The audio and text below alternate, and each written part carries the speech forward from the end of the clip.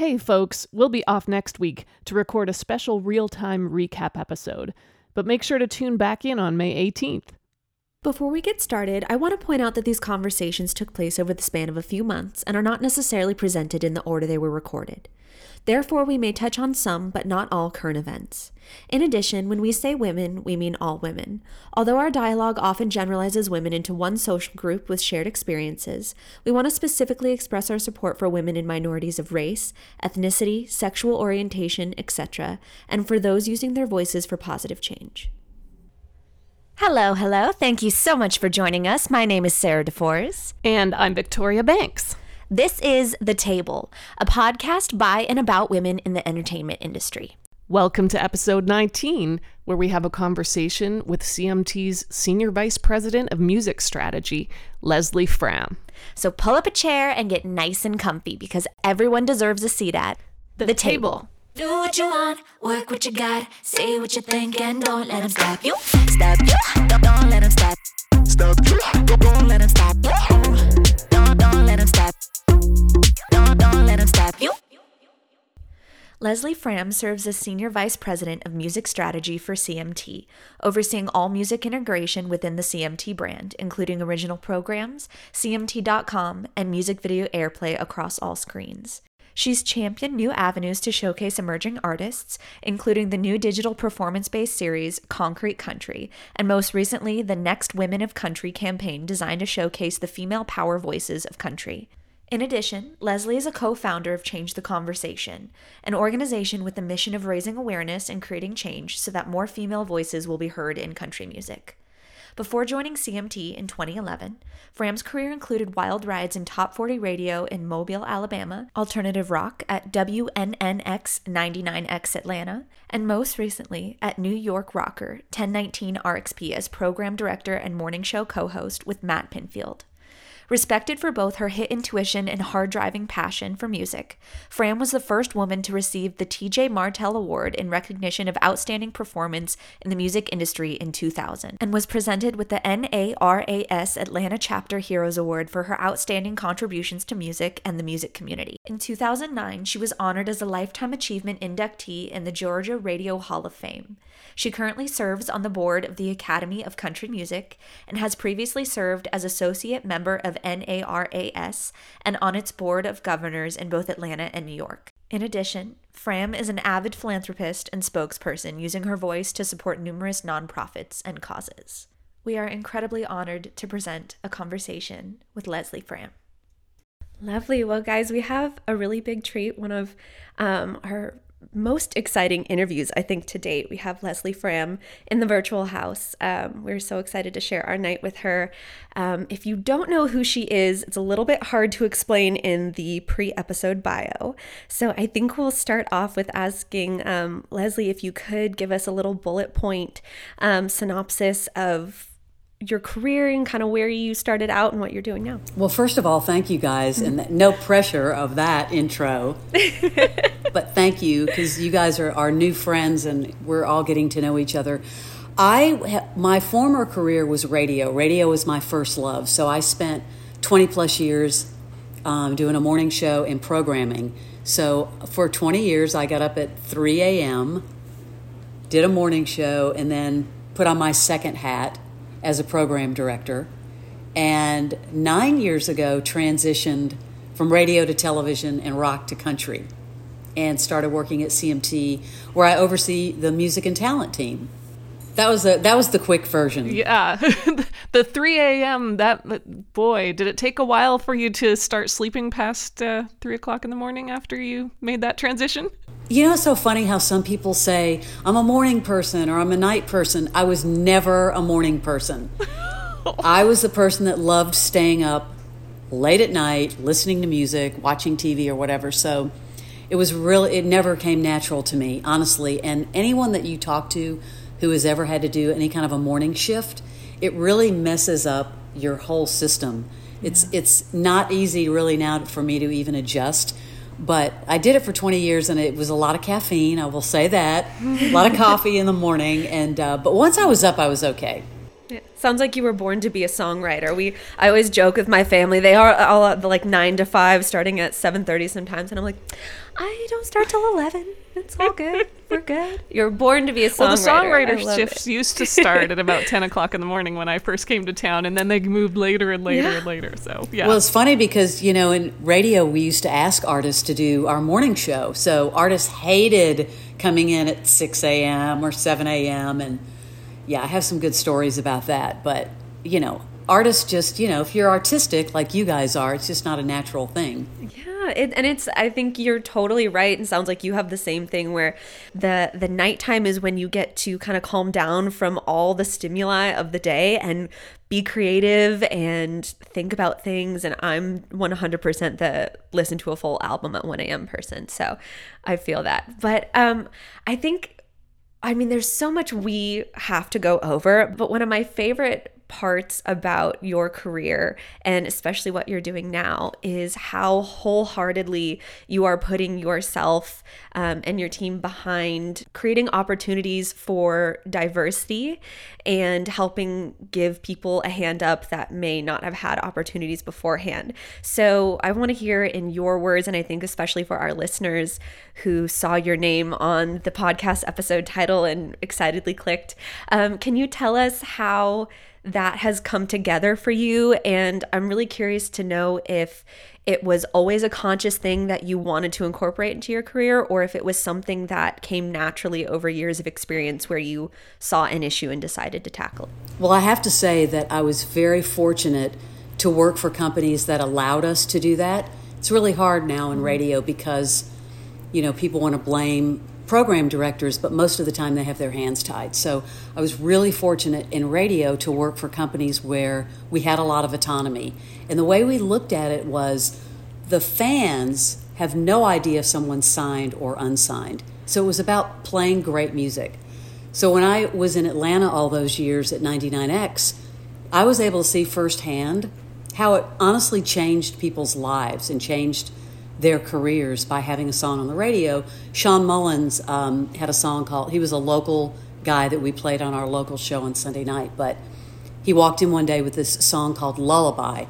And back then, we could walk into the control room and whoever was on the air say, play this. And we did. And honestly, within 24 hours, he had 10 labels calling him for a record deal.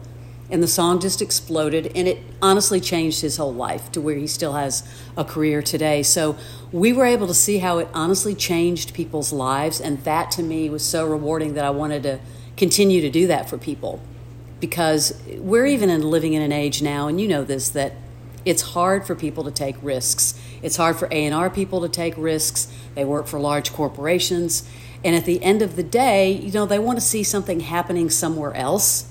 So if we can provide that, it's amazing to do. So I think I got it from being in radio and seeing really what a difference it made. What was your upbringing like as a child? Was your family a place that embraced risk-taking for you? Did you get a background in that early on in your life? No, I'll tell you that I was a super shy kid who listened to the radio as my form of entertainment. And I would call DJs, literally call DJs on the weekend, request songs, listen to radio stations that I could pick up, how you could pick up stations in Chicago. And it was really, it was kind of like that was my form of entertainment. So I honestly have no idea how it started. But again, I have to credit the companies that I worked for and the bosses that I worked for that allowed us to do this. And really nurtured the artist thing, especially in Atlanta, because that radio station, there were a lot of alternative stations. There were tastemakers around the country. There was like K-Rock in LA was one of them, and there were several. And there were a lot of artists that broke out of Atlanta because we championed them. And it was this trickle-down effect that it helped the local clubs who booked these artists. It helped when we had record stores, it helped the record stores. So it had this amazing trickle-down effect. And, I often look at that today with, wouldn't that be great if we could do that for female artists today? Because, women are getting signed, but they're still not really getting played on terrestrial radio.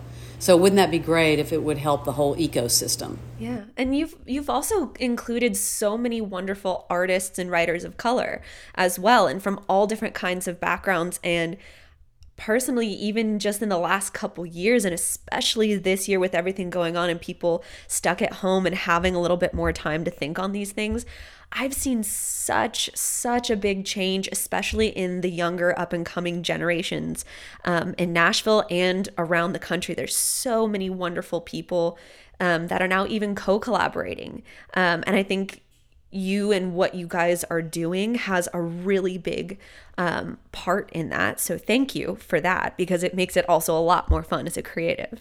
But how did the Equal Play thing come together? Because you guys launched that last year, and yes, it's been a massive success. Well, one thing that you said a second ago about the change that you've seen, one of the things that happened when I first moved here about 9 years ago is there was a competitive thing among women, because the labels almost made it feel like we have one slot and you were made to feel that you were competing with all these other female creators. So what we tried to do with Next Women of Country at CMT, and then with Change the Conversation that I do with Tracy Gershon and Beverly Keel, was no, women supporting women is like a win for one is a win for all. So we encouraged women to support each other. And you see it on social media all the time now. I mean, we saw what Maren Morris did on the CMAs. So to me, that's been a huge shift. And probably a lot of people don't even realize how many of these females that have made it or have had a little success are paying it forward and, mentoring a lot of new females. But at the end of last year, to answer your question, we were looking at what we were already doing in the space and saying, okay, we're trying to get everybody to come together. We were holding these private sessions of 15 people or under, and a lot of people don't know this, but we were getting all these tastemakers together from DSPs and labels and managers and publishers and saying, guys, we're the tastemakers. How can we all come together and work together to change what's happening with the lack of support for females? And then we said, well, let's look and see what we can do better at CMT. And that's where Equal Play came in, where we have control of these video hours. We have videos we play in the morning on CMT. We have this other 24-hour video channel called CMT Music. And subsequently, we just launched another one on Pluto TV. Let's just make them 50-50. Let's make them Equal Play. And obviously, Viacom was like, that's the right thing to do. Yes, go ahead and do it. So we started that in January, and it's been really successful, and it's given us an opportunity, honestly, to even bring back a lot of gold from a lot of, women like Sarah Evans and Martina McBride, who don't get radio airplay anymore, to a lot of the newer female artists that are out there making videos. You have obviously seen firsthand the issues that we've got in country music with women, finding equality. Have you experienced anything on the corporate side that would compare? Have you had any personal experiences of discrimination or any stories that you could tell?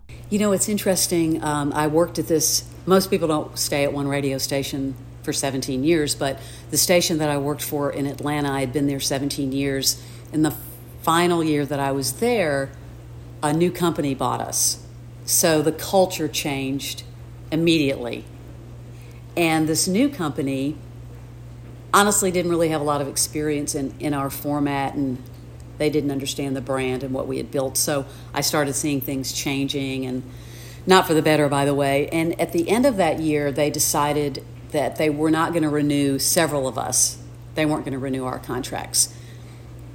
And I was called into the office. One of the owners wanted to talk to me, and the general manager of the radio station was sitting there. And so I'm in this room with two men, and one of the owners said to me, when people get to be our age, we lose our relevancy. And I sat there thinking that this GM was going to say something. He didn't say a word, so I thought, okay. Now, the writing is on the wall.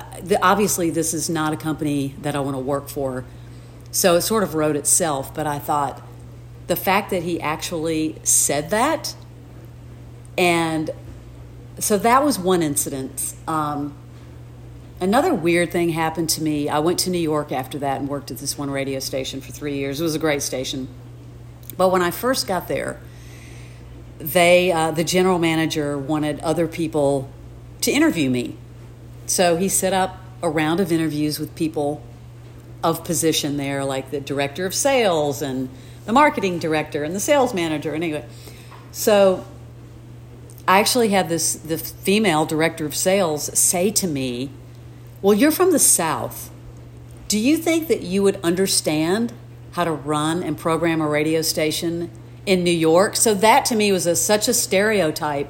But again, not unusual for a lot of, in a reverse order, when I came to Nashville, the minute I told people that I was coming from a radio station in New York, it was, it's Nashville.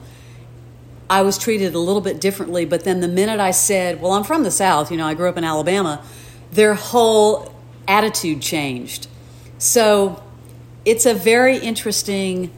It reminds me of something that I didn't really put much thought into when I first started coming to Nashville, that I saw play out slowly over the couple years. So I've lived in Nashville permanently 3 years, traveled between California and Nashville for 3 or 4 years before that, started my career in LA at like 14, 15. So even though I'm in my early 20s, it's been quite a journey of some very different spaces within the industry. And I remember when I first was planning to move and started working out here more, someone from the South in the industry was like, you know what, if you've got any family from the South or any family that are like in music or anything like that, might be good to let people know. So they, and they were trying to tell me, like, especially coming from LA and Nashville, it would be a little bit like, oh, these LA people coming. Exactly. And y'all gotta learn and sit down and wait your turn, which is totally it. You do have to learn the way of doing things in the space you're in. I always think you need to know that before you can kind of break the rules a little bit. And it was so true, but it was so funny. I saw it a couple times where it wasn't even negative things necessarily, but once I mentioned that I had family that lived in the South or something like that, people were a lot more like, oh, okay, come on in. Like, you're part of the crowd. And I think that's so funny to see on a business side. Well, and the ageism comments as well. I mean, okay, so I'm about to turn 48 years old, and you could not pay me to go back and relive my 20s or my 30s. I love being this age, and I love the way that it feels to have the experience and the wisdom and the confidence and everything that gives you.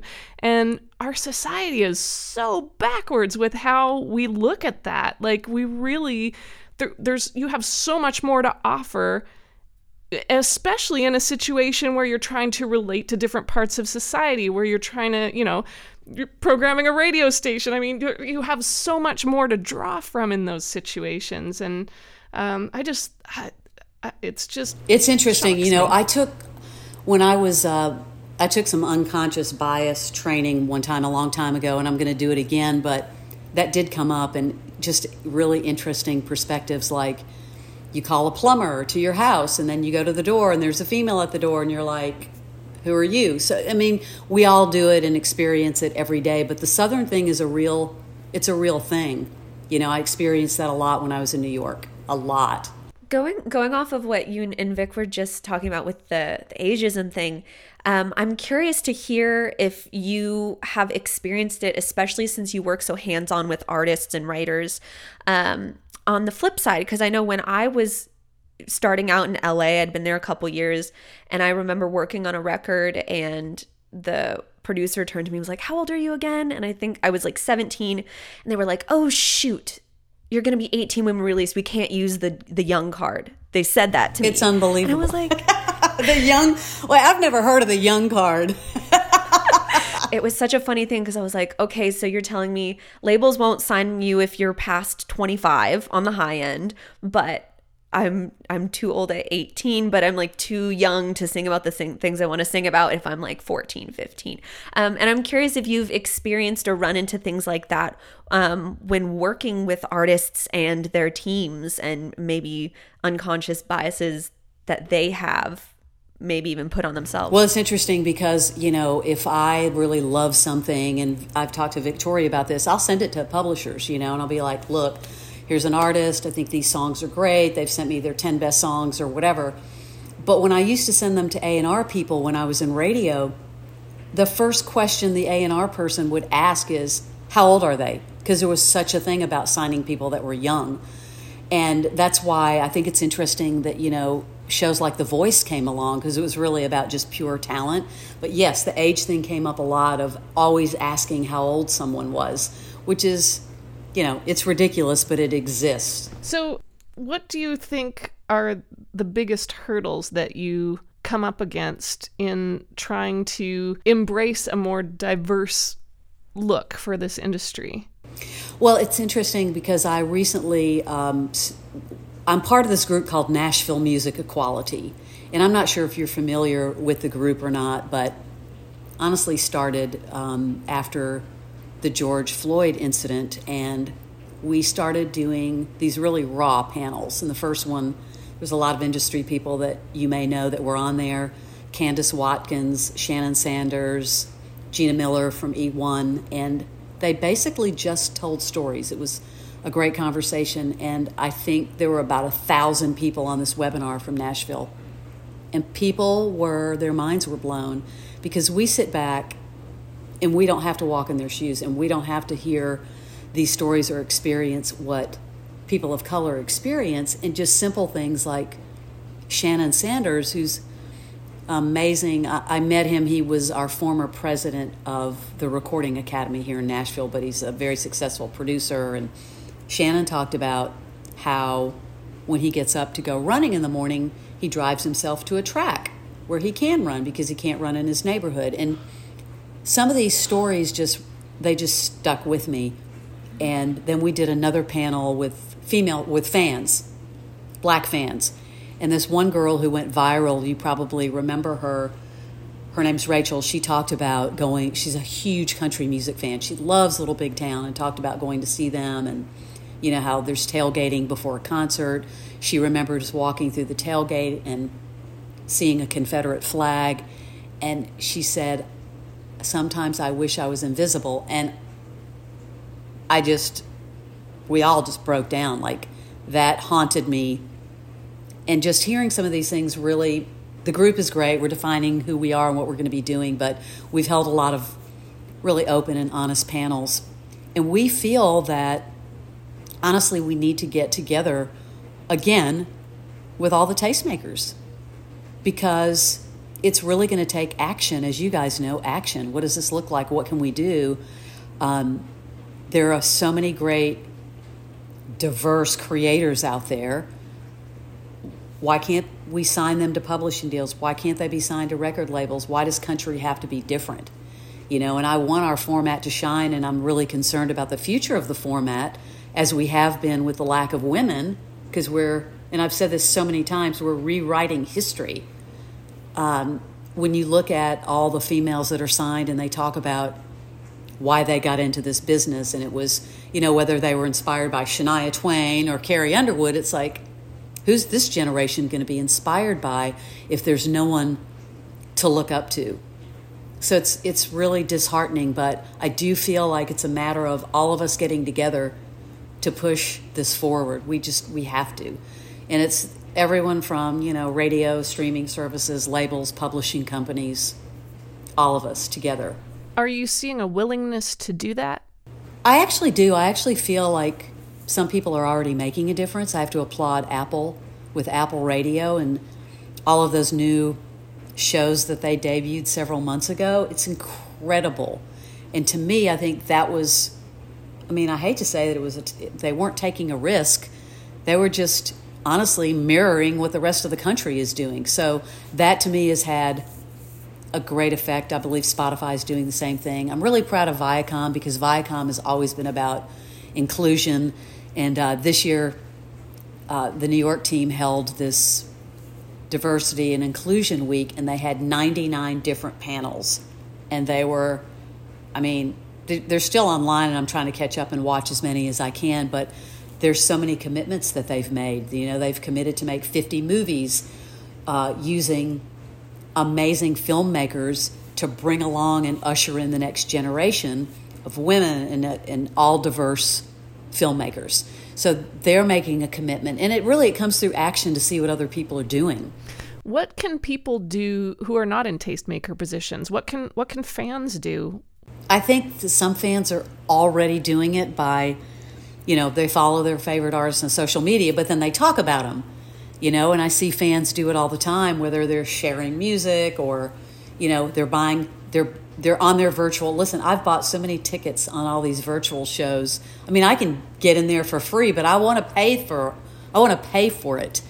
And they can buy merch, and they can just, you know, they can just be vocal, honestly. What about creatives and people in the industry? Because I think sometimes it's so easy to say, what can fans do? What can people from the outside do? But a lot of times we can help ourselves in seemingly insignificant ways. I know personally, especially since starting this podcast, I've had a lot of male co-writers reach out to me or even have the discussion in a session. And I will share a story and they'll say that honestly never crossed my mind. I've never had to deal with that or think about that. And I've had friends text me months later and say like, hey, we had that conversation and I wrote a song about it the next day in another session. And I'm curious as to your take, having all of this information, what creatives, writers, artists, etc. can do to help themselves or their peers. Well, one of the things that I thought was really encouraging, She Is the Music started doing these these songwriting camps for female creators, and a lot of the bigger songwriters, you know, ushered in the newer songwriters, and it's that whole paying it forward. And as I mentioned earlier, I think what Marin did on the CMAs, I mean, I wouldn't call it brave. She just spoke her truth. We had an incident a few years ago where Karen Fairchild, when we were doing Artist of the Year, we were celebrating all women that year. And she got up, and I don't know if you remember this, but instead of getting up, you know, to accept her award, she pulled up her phone and she pulled up the list of Next Women of Country and just started reciting names.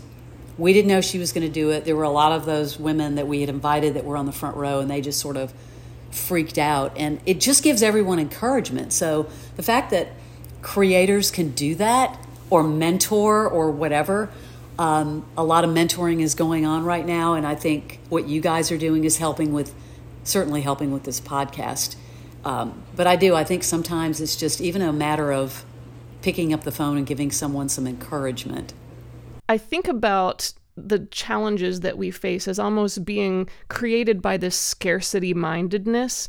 And money is like that too. It's like if you go through your life thinking scarcity and there's only a little bit and I have to grab it, it's like you miss this opportunity to pay it forward. Yes. And to have that do what it does, which turns into this sometimes magical experience. And so I like to think of it as, you know, when you give, whether you're giving financially or whether you're giving recognition on the business side or whatever that is, it's like you're saying, screw you, scarcity. I don't believe in you. There's more to life, you know, and there's enough for everyone to go around. And those things become self-fulfilling prophecies in a way, right? Like they do. And don't you get more satisfaction out of that? The self-fulfilling prophecy thing is real. I know that there were a couple of years ago where people were talking about, you know, the Grammys were really trying to have more women creators be nominated, and, you know, from producer to engineer and a lot of those categories. And so they did a lot of work to really fix that, and they're continuing to do that. But at the time, for Change the Conversation, Tracy Gershon and I were talking, and we're like, hey, we're the problem here. Like, can we name 10 female producers in town? No, we can't. So we did a lot of outreach, and we got 16 female producers and engineers together. And it was magical because they all got to meet. Half of them didn't know each other. And basically what they said was, look, we don't promote ourselves. We're in a studio all day. So it was a great way for them to meet each other, and then for us to, help give them exposure. We did a panel called Women Behind the Board, and we actually had Dave Cobb moderate it, but more of that, honestly. It's what you just said, Victoria, more of that for all, creators, female creators and diverse creators. How did you and Tracy connect in the first place, and where did Change the Conversation come from? It started, I had started Next Women of Country in 2013, and then about a year later, Beverly Keel, who, Beverly used to be the in-house publicist at UMG, and then, she went on to be this amazing professor at MTSU, but she still reps a lot of artists, and, she had written this article in the Tennessean about the lack of women, and she got so much backlash. And at the same time, Tracy was managing a female artist and went to several labels and was told, we only have one slot for a female, or I just signed a female, all these ridiculous things. So we were all friends, and we all came together collectively with our frustration, and we had like a little get-together at Beverly's house, and we just randomly invited like 30 people, and that's when it started. It really started organically. But the fact that, listen, our whole goal was to never have this conversation again, but we're still having the conversation. We're still banging our heads up against the wall having the conversation. And, obviously now with Nashville Music Equality, we really want to, support diversity as well. I mean, there's so much that you guys have done that people from the outside don't have any clue about. And for all of our listeners, I want to take a second to highlight just how incredible it is that you guys have held those panels on diversity and speaking face to face with fans about their experiences and artists about their experiences in all different veins from all different backgrounds, and realizing, hey, we're the problem, and then just going out and getting the information and the numbers. And it makes me think of something that we talked about with a previous guest not too long ago about respect. When someone gives me basic respect, I'm like so excited. And when you think about that, that shouldn't be the case. It should be expected. But when you function at a loss for so long, the tiniest little bit feels massive. And I think we're in a time where people are learning to expect basic respect as the least, and then be like, okay, what can we do now? And I think you guys are going far above and beyond the basic rights that you should give to anybody. Thank you. No, I really appreciate that. And we always feel like that we could be doing more. We joke around about, how many artists ask us to have a coffee and ask us to, we all have full-time jobs, so we try to do as much as we can. So, we want to start doing something. We actually did this at CMT last year before COVID. We were doing these monthly mentoring sessions, and we would invite, whoever wanted to come. We'd have 25 to 30 independent artists that would show up, and every month we'd bring in some sort of an expert, whether it was, an A&R person or a manager or whatever, and it really helped them. But then they got to also connect and meet. And Leanne Phelan, who's a really good friend of mine, started this creative workshop, and she's doing it virtually now. So I tell every independent artist I know to be part of it, just because outside of the knowledge, they can connect with other, like-minded people. So it's really that whole paying it forward. I know Song Suffragettes has done such an amazing job with what Todd Cassidy has done, and Kaylee Shore, and so many young artists have gotten publishing deals from Song Suffragettes. So there's a lot of people out there that really have put in a lot of work and are making it happen. What areas have you experienced the most backlash in when it comes to announcing a new initiative or putting together diversity panels, etc.? And how have you dealt with that personally and also professionally on the larger scale?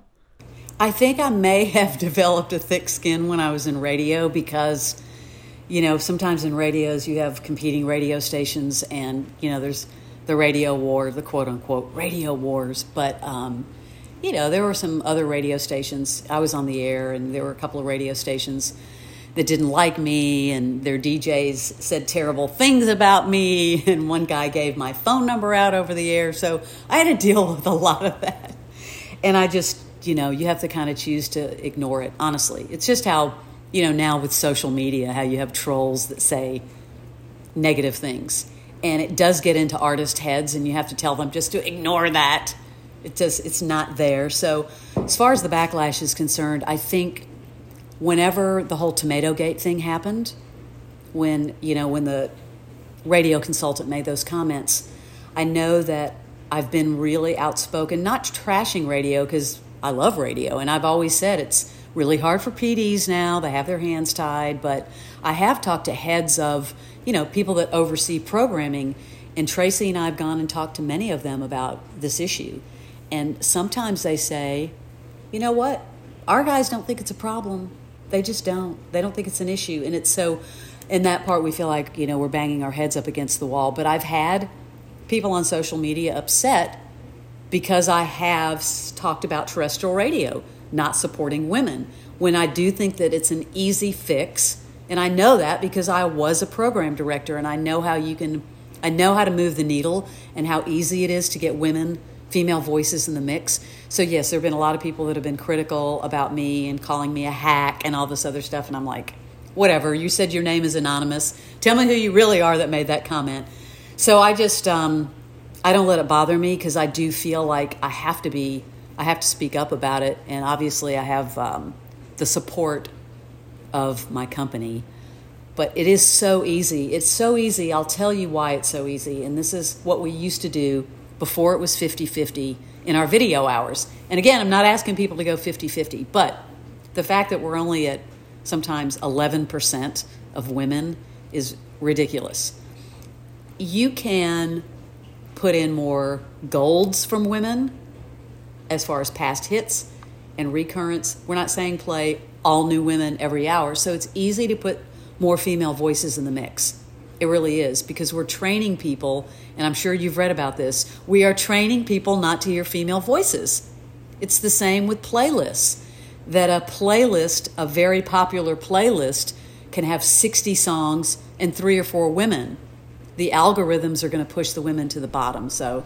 Yeah, I know when we spoke previously, Leslie. I know we talked about we talked a little bit about trying to put some pressure on advertisers to take responsibility for the representation of the radio station playlists that they're supporting. Can you talk a little bit about that? Yes, because I think that if we're not going to be able to do it, at the top with program directors or VPs of programming, I think we're going to have to go to the advertisers, because if you go to CAA or any of the agencies, they will tell you that women dominate. They really do, especially for sponsorships.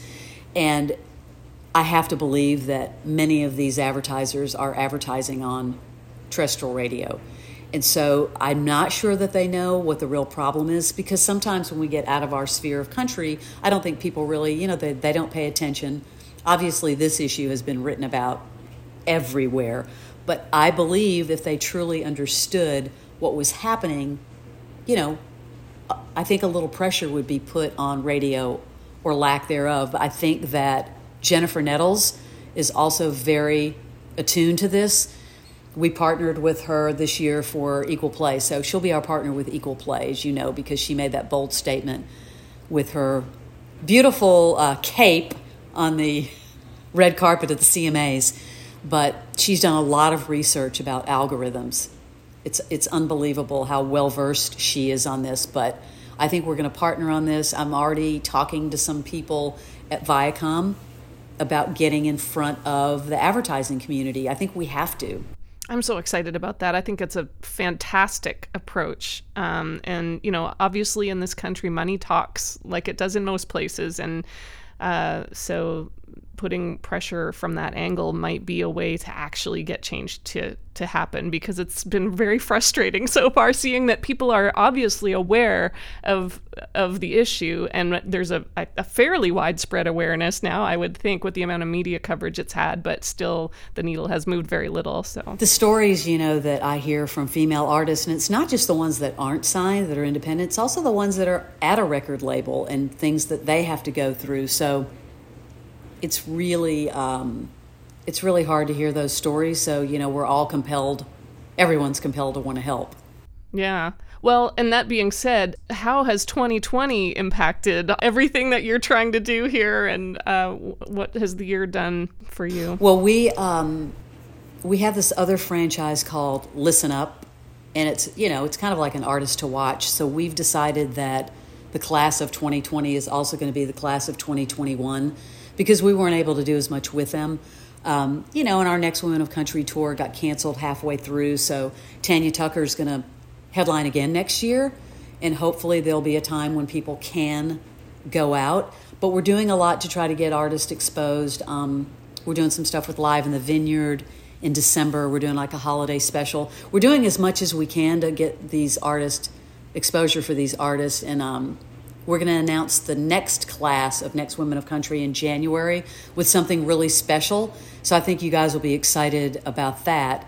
But I love what some of the artists are doing, though. Like, I think Brandi Carlile's been amazing. She's been doing a lot of virtual concerts, and she's been able to keep all of her staff and her band employed. It's really admirable. So that's why I will, I'll lay my money down for these shows because you want to help. I mean, think about all the crew people. I mean, it's devastating what's happened, and obviously what's happened to the venues as well. And Ram stepped up big time during the CMT Music Awards, and we awarded 3 local venues with $25,000 each for Save Our Stages. So, I mean, you can't save everybody, but, taking one little step at a time and doing what you can, because it can be overwhelming.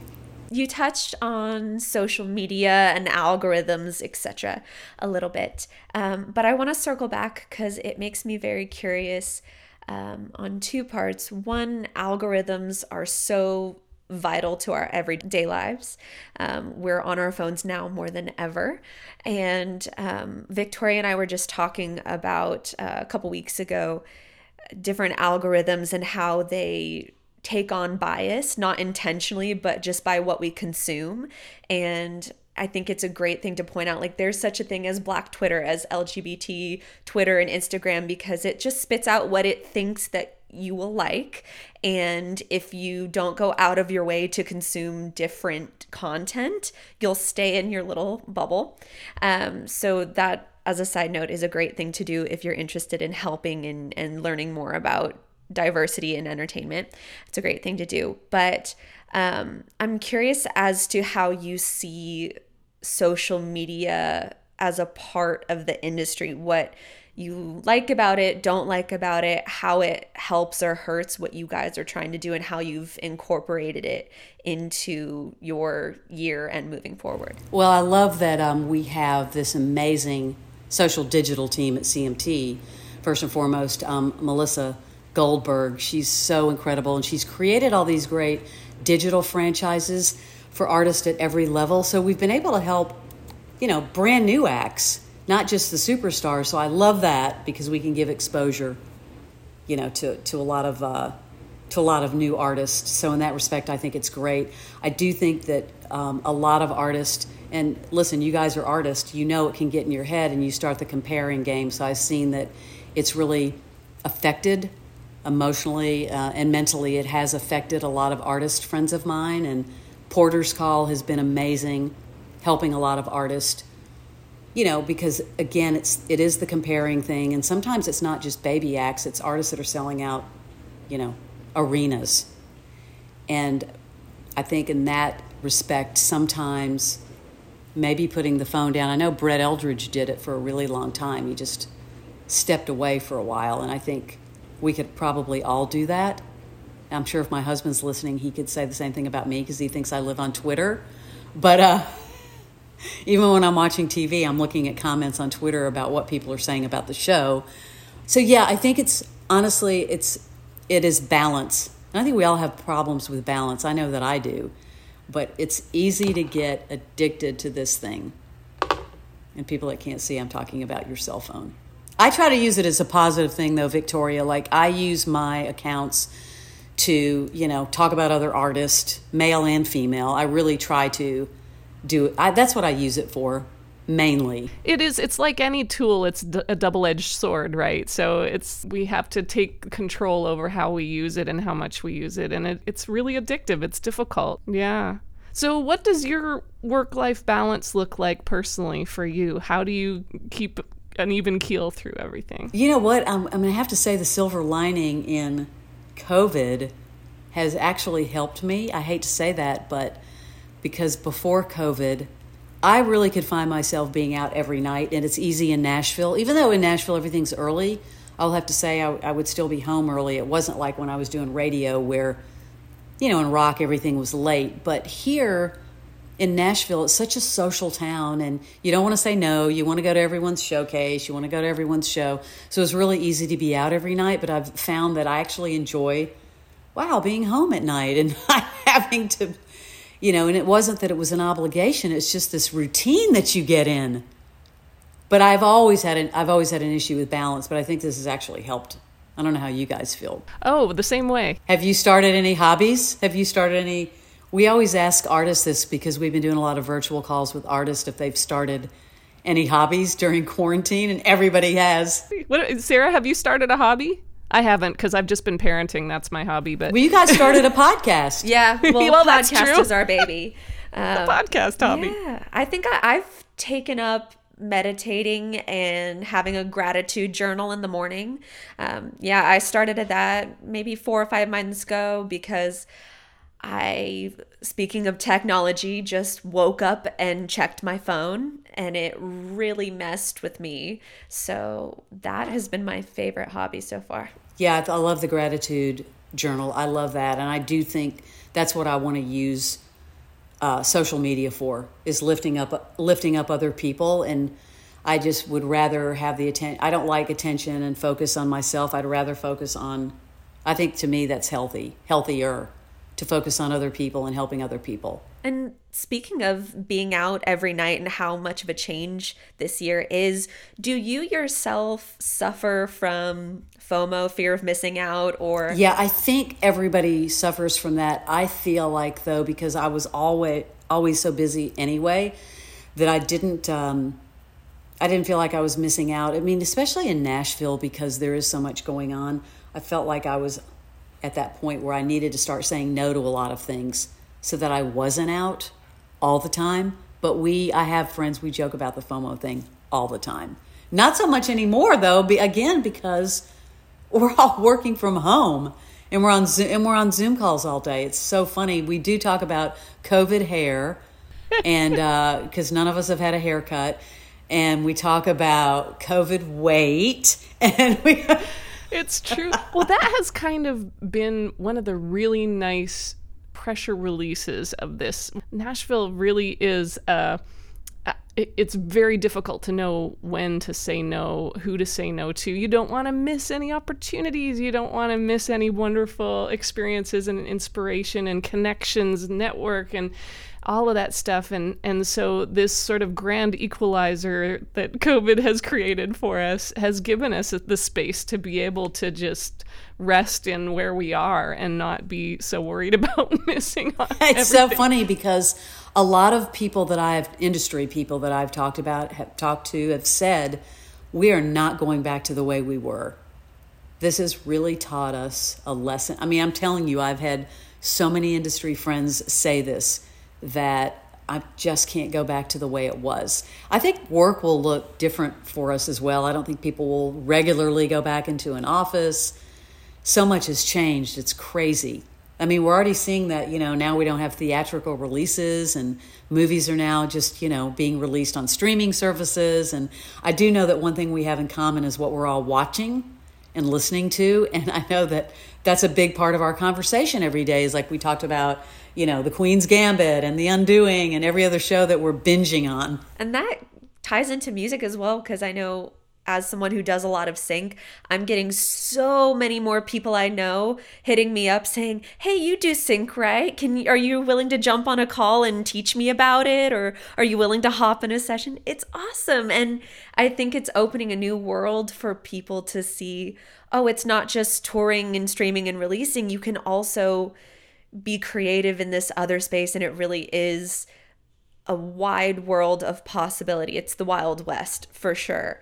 Well, there's something that there's a part two of that question you asked me earlier about social media and stuff. You know, TikTok is interesting because there are a lot of artists that are breaking out of TikTok, and it's great on one end, but it concerns me on another end. I love it for artists that have been out there really working on their craft for a long time, and all of a sudden maybe they do get noticed on TikTok, and I think that's great. But there are a lot of people, it's become the new A&R source, and a lot of people are getting signed from one song on TikTok, and that part concerns me because they might not have a fan base, they've never toured, they've never done a lot of things, and I worry that they get signed and a year later might get dropped. So there's a good and bad to what's happening there as well. We've heard that from a lot of people, and it's something that we won't really see for years in the future. We won't really know what's going on, but it's absolutely true. And back to your comment on not really returning to normal as well. Maggie Rose said it really wonderfully from the creative side. She spoke about just how crazy it is to think that they would be on the road 300 days a year. And, you know, you're up from, 2 or 3 in the morning to do radio till late at night and fan meet and greets. And she spoke about how they're thinking about how that will change going back, fingers crossed, to normal-ish soon. Exactly. Yeah. She's been a great example of somebody, though, that has really pivoted and used the time with some of the amazing stuff that she's done, the virtual concerts and the people that she's partnered with. And you can really see the artists that have turned this into something really beautiful, and she's definitely one of them. So, Leslie, when you look at your career and all the different aspects of your work, what is it that really gives you joy? Where do you find the most inspiration and joy in what you're doing? I really believe it's what we talked about earlier, and in helping I hate to call them the underdog, but they are, and that's, the female artist and diversity. It's we have such a long way to go. We really do, that sometimes when you think about it overall, it can be overwhelming, but it's just kind of taking that one step at a time and having those conversations. And that's why I love what we're doing with Nashville Music Equality, because it all starts with a conversation. But I get more satisfaction, honestly, out of that. And really hopeful in 2021 that we can, continue that change and bring other people on board.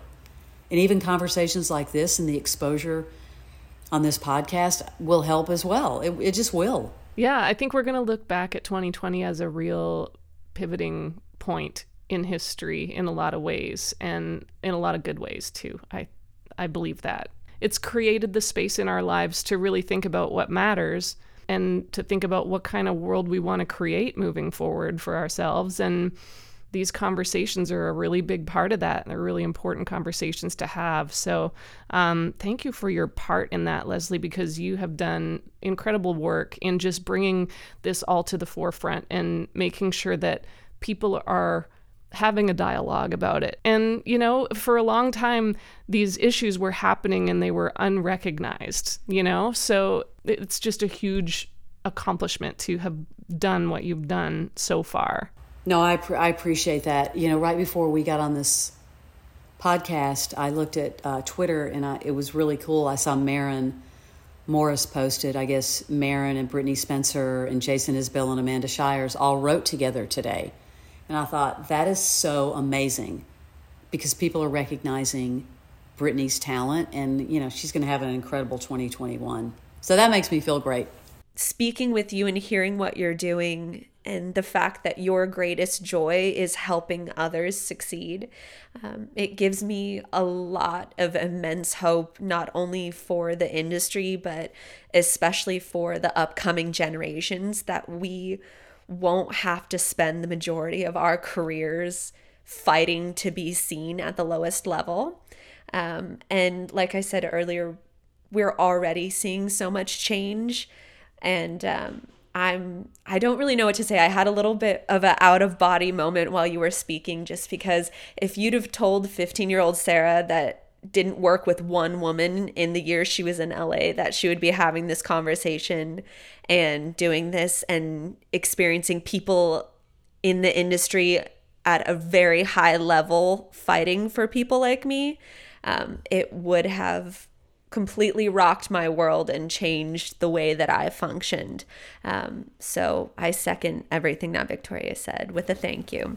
Well, you know that I'm going to say you need to send me what you're doing and send me your music. And I've talked to Victoria. I want Victoria to be a mentor. I mean, you know, let's just keep the conversation going outside of this podcast, honestly. And I want to give credit to Jada Watson, you know, with Song Data. She's guesting on this podcast as well. Yeah, Jada's amazing, and we've been able to do, you know, panels with her as well. But she's keeping track of all of this, which is incredible. She just put out another one where she tracked record labels and you know, their history of signing women. And so Jada's great. At the beginning of the year, we at CMT commissioned research where we went to the fans, because everybody was speaking for the fans, saying women don't want to hear women. So we talked to Jada about it, but we went to this one company that does a lot of Coleman Insights. They do a lot of radio research. And we talked to 1,000 fans. And guess what? Fans want to hear women on the radio. So it was, but she's great. And we just talked to her again the other day, but I love and appreciate the work she's doing. I think that's a perfect place to start our wrap up with our rapid fire questions. What is or who is your favorite creator at the moment? Victoria will know this, Mickey Guyton, because I think that Mickey has so come into her own. Her songwriting over the last several years is, Victoria, incredible, seriously incredible. She's speaking her truth. So it's one of the most amazing things to experience. So I'm going to say Mickey Guyton. We love Mickey. All right. What about, do you have a favorite trend right now? I do like the trend of people being present, if you know what I mean, of people. It's like you were talking about, you know, with your gratitude journal. I think a lot of people are trying to be more present now. And again, don't want to thank the pandemic, but we might have to. It's important. What about a trend you wish would stop? We've heard everything from Crocs to bro country to no maskers to whatever. The Croc thing is funny because now you've got Justin Bieber has his own line. Oh, gosh. Luke Combs has his own line of Crocs. He has a Crocs line? I missed that. Yes, he does. Wow. Never been a Crocs fan, so maybe that's it. Okay. When was the last time you failed? Oh, I think we all fail every day. I want to say yes to everyone, so I overcommit myself, and then, you know, I don't want to do that because I want to give 1,000% to every project. So I think I fail every day with something. How about advice for the younger you? If you could go back to Leslie at any time in the past and give her some advice, what would you say? Yeah, I've talked about this before. I think it goes back to that balance issue and not saying no. And I think, you know, in my 20s, I don't think I ever took a vacation because I was in radio and I was like this overachiever and I didn't want to take a day off, and, you know, which is not really healthy. So I think I would say, tell my younger self to, you know, slow down, balance, and spend more time with family and friends. It was so great to chat with you, Leslie, and you're a powerhouse. Keep doing it. Keep the faith. Keep holding the torch. We love you for it, and we really appreciate it. Listen, you guys made it so easy. Thank you. To stay up to date on all things The Table on social media, join us on Instagram, Facebook, or Twitter at the handle @TheTableWomen. Our theme song, Stop You, is written and performed by yours truly, Sarah DeForest, co-written by Taylor Foley and Will Macbeth, and produced by Will Macbeth. And as always, we'll include links to any creatives, music, television, etc. referenced in this episode in the episode notes. We'll see you next time on The Table. Do what you want, work what you got, say what you think, and don't let them stop you. Stop you, don't let them stop. Stop you, don't let them stop.